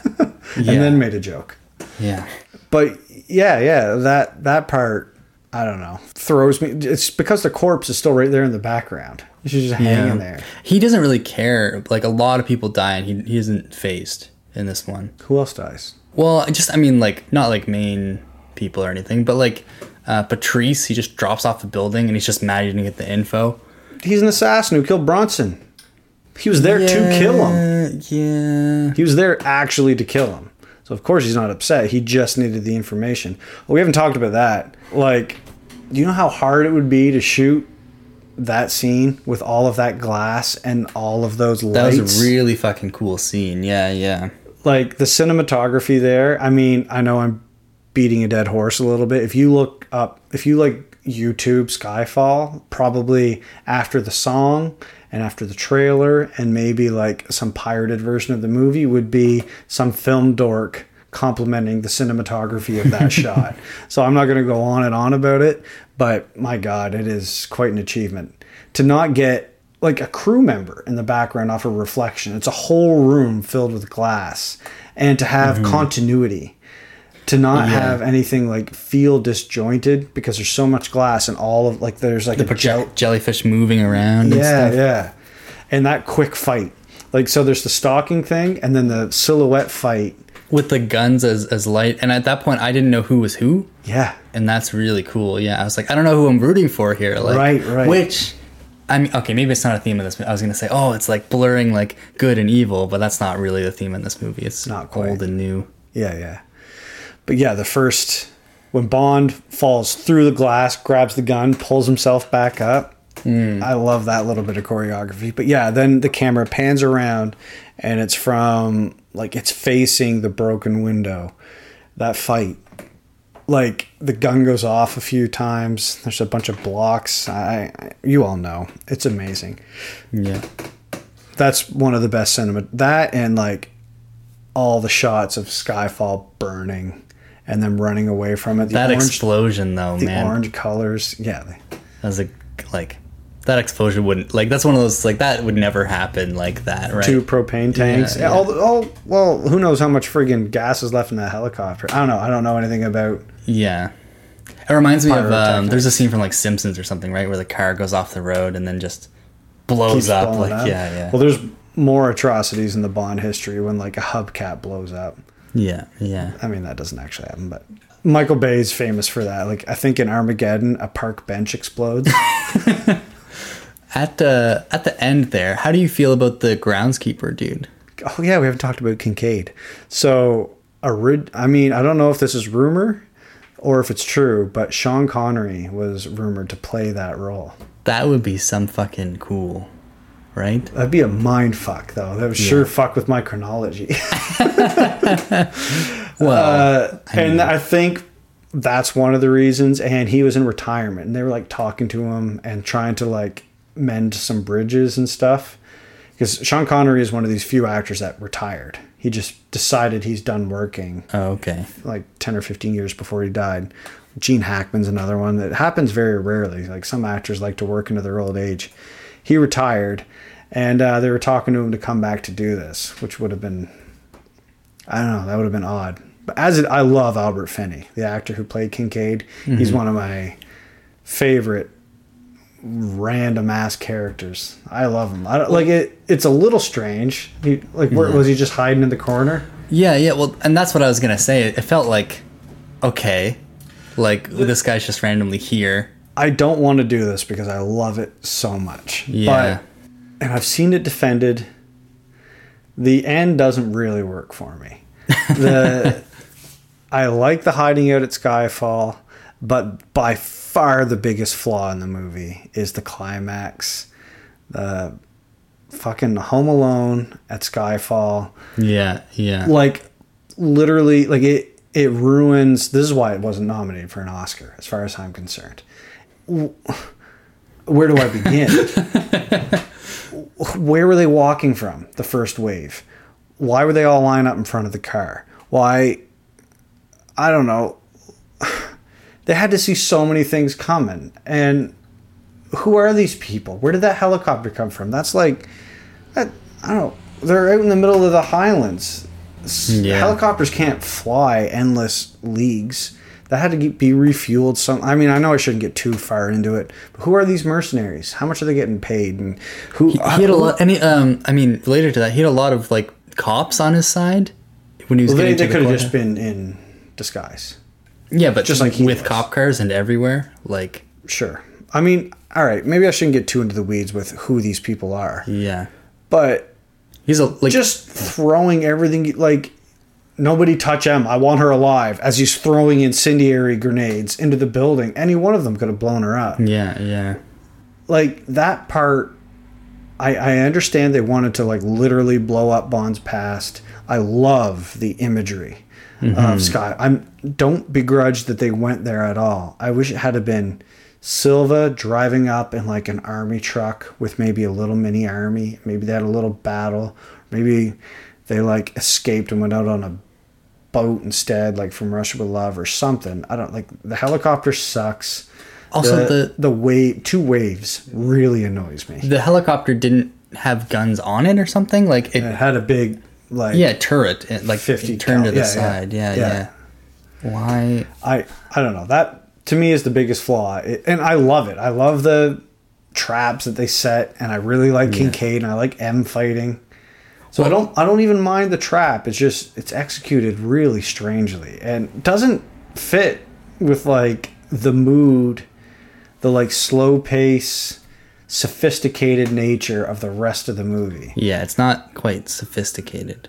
I think this is kind of what I meant by I don't really want to because like I don't want to criticize it because I do love it, but you're right. Like it's some of it's worthy of a little bit of absolutely. And to me, the end is definitely. And like I said, I laughed again, and I laugh every time. He's a groundskeeper. He doesn't know the way to the chapel without a fucking flashlight. Without that flashlight, not that it made a difference in the end. She died anyway. I do like that. I like that she was shot by a regular old foot soldier. Yeah. Who just went in and just bled out. And bled out, yeah. And I think Bond asked if she was all right, and she lied and said she was. Yeah. She said, "Are you hurt?" Only my pride, because she dropped her weapon. Yeah. I was never quite a good shot. That's right. Yeah. Yeah. I don't know. The groundskeeper, like, you show up to the middle of fucking nowhere, Scotland, and there's just a guy hanging out in the corner. Like, like, what were you living off of, buddy? Like, the kitchen wasn't stocked, right? Yeah. Who's paying you, Mr. Groundskeeper? Like, come on, Hagrid. What are you still doing there? Yeah. They should have had fucking Hagrid play him because he was in the. They have actors come back. Comes back. Yeah. But it wouldn't be Valentine. I love this. Emma. I love that he calls her Emma. Yeah, that was really good. Yeah. He's great, but like, I wonder why. Like, they would have been fine, just the two of them. Like, did he add anything? It's kind of a weird choice. That whole climax is really bizarre. I don't know. Like, it's almost a little bit like a Western, how we've lost everything. MI6 is blowing up. We're under attack. The courthouse has been attacked. I'm going to rescue you and take you back to my home. And we're going to, like, barricade the walls. And I'm going to protect you. It's very Western hero-like. Mm-hmm. And they take the friggin' time. Few beautiful shots in Scotland. My God, the first time we hear the friggin' Bond theme. Yeah. When he opens the garage door, just meow, meow. What car is that? That's the DB5. Yeah. That's from Goldfinger. Goldfinger. And he got it in Casino Royale too. Okay. So that's the one that he won in the poker hand in the Bahamas. Yes. Yeah. So, but it's also, he had it in Goldeneye. He had it in Thunderball, in Goldfinger. He's had it in, like, that's his, like, personal car. It was funny. She was like, "Oh yeah, are you going to inject me or whatever?" Yeah. You're going to complain the whole way. What other? Go ahead, inject me. See if I care. What other nods were there? Because there were some other nods. Were you expecting an exploding pen? That was a good one. We don't really go in for that anymore. Yeah. That was good. Oh, I'm trying to think. There was Oh, the hopping off the Komodo reminded me of Live and Let Die off the alligators. Yeah, yeah. Was there a similar ice thing before? Like when he shot a circle in the ice and goes under? Like Die Another Day didn't have that? I mean, in Die Another Day, he chopped his own hole in the ice and hooked up his rebreather and went for a swim. I thought of the rebreather, yeah. Anyway, leading up to the climax, when they escape London in the DB5, I'm all for all of that. Like, it's clear all this buildup has been leading to this payoff. We have the new Moneypenny, and I mean, we haven't got there yet, but like the courtroom scene where he slides the gun to Moneypenny, and then the security guard falls, and the Mallory grabs a gun, and they shoot the extinguishers. It's this awesome shootout. Then he saves M in the Aston Martin. I'm all for all that, and even going all the way to Skyfall with that big payoff with his childhood home. From there, they should have done something different. Mm-hmm. That's my only complaint. I'm bored. You know how you're often bored with the action scenes? Like, it's cool, but I'm like, yeah, okay, generic blow. I mean, I love when he gets pissed when he blows up the car, and they have that awesome Bond theme cue again. You know, like a violent Bond themed wow, wow, wow, wow, and then cranks the propane tanks on and blows them up. Yeah. And I love the scene at the chapel. Like, I like M dying. It's just the Home Alone of it. It's funny and different, but that's kind of it doesn't fit the rest of the movie. No, I feel like Hagrid shouldn't have been there, and there shouldn't have been Home Alone-y. Yeah, somehow. Like there should have, and fewer soldiers. It should have been like a bit more one-on-one-y. It should have been more like, because they're going to the middle of nowhere to wait for someone to come try to kill them. It should have been darker, that little bit. Not like a training montage where he's practicing his skeet shooting. And yeah, there should have been, like, I love the little bit of dialogue that we get when they talk about the obituary. And like I said, that's like their version of I love you.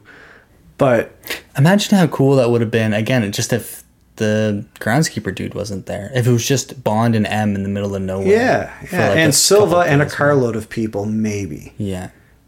And then like he and Bond have another good monologue together or whatever. M still gets wounded offhand that we don't know about and dies in his... Like, I love the scene in the chapel. I like that. I really love that he can't kill her. Silva can't kill her. Mm-hmm. And almost does the dual...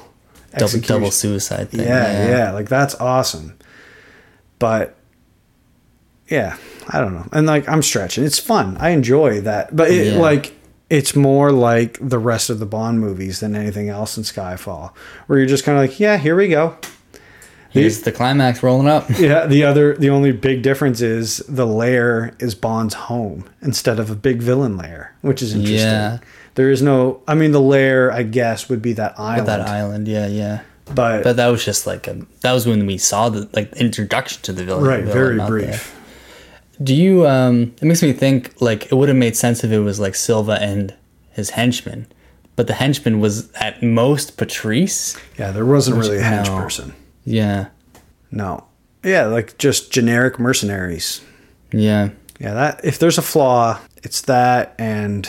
a few awkward one-liners, I guess. So that's a stretch. Otherwise, goddamn. We should hammer home, like, villain was fucking great. Like, the tone, the themes, execution was fucking amazing. Like, it was great. A big old goosebump of a movie. Exactly. Especially, I know I opened this once we came back from the movie. Like, it didn't add a whole lot watching all of them, but I think it did. Like, all the... What we were just saying, did you notice any other Easter eggs or whatever? It's not necessarily Easter eggs. It's just subtle nods and respect to the legacy of the series. You're like, oh, wow. Like, what a new and beautiful way to do that. You can do a modern Bond and it works. Mm-hmm. Like, the themes, not the themes, but the motifs, the devices, the checklists that I keep talking about, they were all there, but it worked as a modern movie. So it is... Like you were saying, it feels weird because it doesn't really fit in feeling-wise with a lot of them. But it's a modern Bond movie. It's the one that's redefining it more than I think Casino might have. Casino was like repackaging it, and this one redefined it. This one kept like, we're still going to hold on to this, but this is what it looks like now. Mm-hmm. Yeah. And it's like the 40th anniversary was Die Another Day, right? Where they just were like, how many times can we do a callback? Like there's probably like 400 callbacks in that movie. Where this one is like, how much respect can we give the franchise? In a modern context. box. Yeah. Yeah. All right. I'm sure I'm forgetting something, but I'll talk about Skyfall any day. I'm a little bit bummed out. It's one of those things where you anticipate it so much and then it's just over. I mean, I love Spectre and View to a Kill, and those two are coming right up. And No Time to Die after that. I can't imagine not liking it. I'll say this. Daniel Craig is definitely my James Bond. My God, he's so good. Because as much as I love old movies, I like Ryan and a few of our other guests have said, I'm a modern man. I like modern movies. And he's so good and respectful of it. He's not just there. Brazi wasn't just there. Clearly he has fun and he's super confident, but it's just different. Like he takes it seriously, but not in a smug way. He's not Daniel Day-Lewis or like Robert De Niro. He's not a method actor, but he's doing the job in a serious manner. Mm-hmm. You know what I mean? He's a professional. Yeah. And he takes it he takes his job seriously the way I work professionally. Like I'm not like I'm going to die for my job, but I'm going to do a good job. Yeah. He's not just, punching a card. Not that any of them did that, I guess. I don't know. I love it. I don't know. Raji, maybe? Yeah, not that he was just collecting a paycheck. By all accounts, he like loved it most of all and was like the best to all of the people and was like one of the easiest people to work with. It's going to be interesting to go back and watch those Roger Moore ones. I have still got one left. And I think you'll like it. Well, especially after these. That's going to be a funny one to end on, actually. Yeah. Oh my gosh. Fuck, there's 7 of them. There's 7 of them, yeah. I mean, Daniel Craig only has 4 out. There will be 5. Yeah. Huh. I do only wish we were doing a season 2 for sure, so I could see what you come up with for a playlist. Yeah, I mean... Future's up in the air, I know. Yeah. Probably. Maybe sometime. Something. Yeah. I don't want to stop talking about Skyfall, but, got to stop eventually. Got to stop sometime. Mm-hmm. We'll talk more about Ralph Fiennes next week, I guess. I love him. I couldn't be more thrilled with him as M. I don't know him. I don't know him that well. My first thought was like, we had a woman for one M, and now we're just back to like white dude. Fair enough. Bit of a shame. But yeah, I guess. But if you had to, Captain Posture is a good way to go. Would I know him from anything? Probably not. He's Voldemort. Oh, he's Voldemort. Yeah. Oh, I know Voldemort. You know Voldemort. He's what's his name from Schindler's List? He runs the concentration camp in Schindler's List. Oh, that's bad. English. He's villain often. He played I forget his name. The alias Red Dragon in Red Dragon, like the prequel to Silence of the Lambs. Francis Dollarhide. He plays him. He's brilliant in The English Patient, but that's like 95. You won't have seen that. He's in all kinds of stuff. He's very good. He's a Shakespearean British actor. Like he's very good. He didn't really get I didn't pay a lot of attention to him, and he didn't have a lot in this movie. So it'll be interesting to see the. Yeah, he's nice and subtle in this, which I like. It's a good M. Yeah. It's cool that they had that big shootout where like it was Bond and M and Moneypenny, and now they're just going to be like business as usual, I imagine. It's the Scooby-Doo gang for sure. Doobie Scoo. Love it. I'm excited for Spectre. Yeah. Excited for the big, what a great pre-title on that one too. Oof. It feels like this was the climax of the series, of our series. I agree. That's why I'm a little bit like, 2 movies to go. Well, now it's just frosting. Yeah, you're right. But this is penultimate almost. I know there's 2 left, but... Well, it's like this is the climax in the Bond movie before the final climax, which is No Time to Die, right? Yeah. Like this is the shootout in the courtroom, but we still have the burning of Skyfall to do. We still have a couple waves and helicopters to go. Yeah. Before we can watch M die in No Time to Die. Yeah. All right, let's just wrap it up. All right. If you guys have anything to add, find us at Instagram and Twitter at 007 Bon Voyage, or email us at 007bonvoyage.com. Let us know what you think of Skyfall and Daniel Craig versus all the other actors. And am I praising this too much? Yeah, and am I just drinking Rob's Kool-Aid this whole time, you know? And I will tell you, if that's so, why you're wrong. And that this is just the best thing that could have happened to it, and why it'll survive for a couple decades longer than it may have otherwise. Bolds tape. Yeah. So let us know what you think. Yeah. It was at gmail.com, the email, by the way. What did I say? Just bonvoyage.com or whatever. Oh. We don't have our own website yet. Someday. Right. And email us at 007bonvoyage at gmail.com. You want to say it again? It's getting late. Yeah. What's our runtime on this one, Adam? We're at 110. Oh. 110 minutes. Oh, okay. I was going to say, I thought you meant like an hour and 10 minutes. I was like, whoa. No. That fits. That fits for Skyfall. We did it right. All right, everybody. We'll be back next week with Spectre. Thanks for joining us on the voyage. Bon voyage. Bon voyage.